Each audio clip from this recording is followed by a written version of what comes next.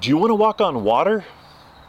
Well, I hope so, because one of my all-time favorite true stories in the Bible is the story of Jesus walking on the surface of the Sea of Galilee and Peter getting out of his boat to also walk on water. I'll read you the story in a minute, but here are a few reasons that I love it. First, I'm a chemistry and a physics nut. I majored in chemical engineering, and I'm fascinated by the study of chemical properties.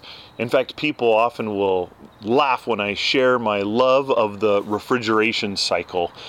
And here we have two grown men walking on stormy swells of liquid seawater. The chemistry behind hydrogen bonding and surface tension, density and buoyancy is cool, but it can't explain what these two men got to do in real life and experience. Secondly, I wish I could walk on water. Don't you? Wouldn't that be amazing? Even watching little bugs zip around on the surface of the water is exciting.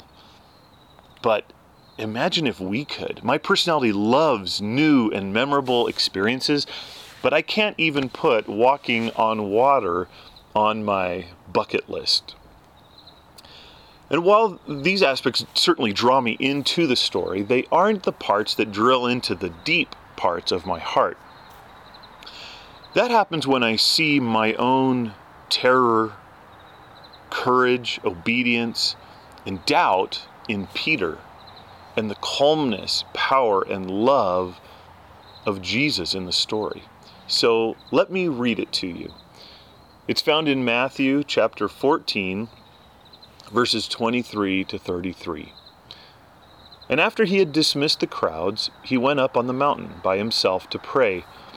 When evening came, he was there alone, but the boat by this time was a long way from the land, beaten by the waves, for the wind was against them. And in the fourth watch of the night, he came to them, walking on the sea. But when the disciples saw him walking on the sea, they were terrified and said, "It is a ghost!" And they cried out in fear. But immediately Jesus spoke to them, saying, "Take heart, it is I. Do not be afraid." And Peter answered him, "Lord, if it is you, command me to come to you on the water." He said, "Come." So Peter got out of the boat and walked on the water and came to Jesus. But when he saw the wind, he was afraid, and beginning to sink, he cried out, "Lord, save me." Jesus immediately reached out his hand and took hold of him, saying to him, "O you of little faith, why did you doubt?"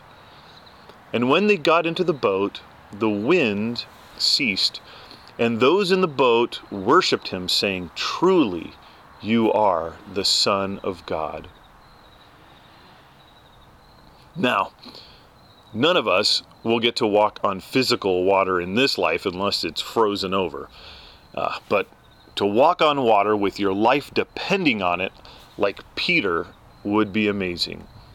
But the spiritual analogy is so rich and is for us, because we can play it safe in the boat, doing nothing spiritually, trying to ignore the storms of sin and guilt that we know are real, but we'll go down with the ship when it capsizes, holding on to everyone and everything in this world that we trusted in.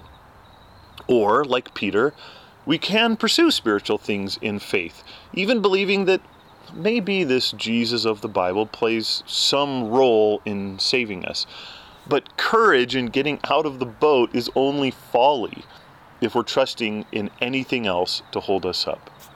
It's like trying to walk on water trusting in hydrogen bonding. Any doubt that Jesus alone is holding us up with every step, and down we plunge like Peter into the cold, dark, unforgiving waters of spiritual death.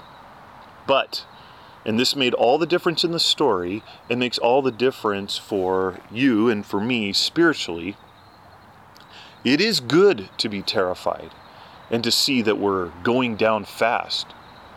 So cry out, "Lord, save me," You alone have the power to keep me from eternal suffering, and I trust in you completely. The story doesn't even say that Peter reached out and grabbed Jesus' hand for some support. All he had time to do before he drowned was cry out. But it says Jesus immediately reached out his hand and took hold of him, saying to him, "O you of little faith, why did you doubt?" Have you trusted in Jesus to save you, but you still feel like your life is sinking? I often feel that way, and it makes sense because he calls us out of the boat to a life that we cannot do in our own strength.